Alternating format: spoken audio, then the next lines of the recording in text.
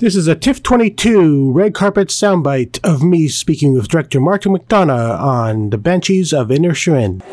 Hi, so I only have time for one, so I just I loved In Bruges when I saw it like nearly 15 years ago. So I just wonder if you could talk a bit about reuniting Colin Farrell and Brendan Gleeson for this film. Well, I kind of wanted to do it ever since that film, really. Like, lots of people come up to all three of us in the intervening years to say how much they like it, and it was kind of it didn't do particularly well when it first came out, but it kind of had a cult kind of momentum since.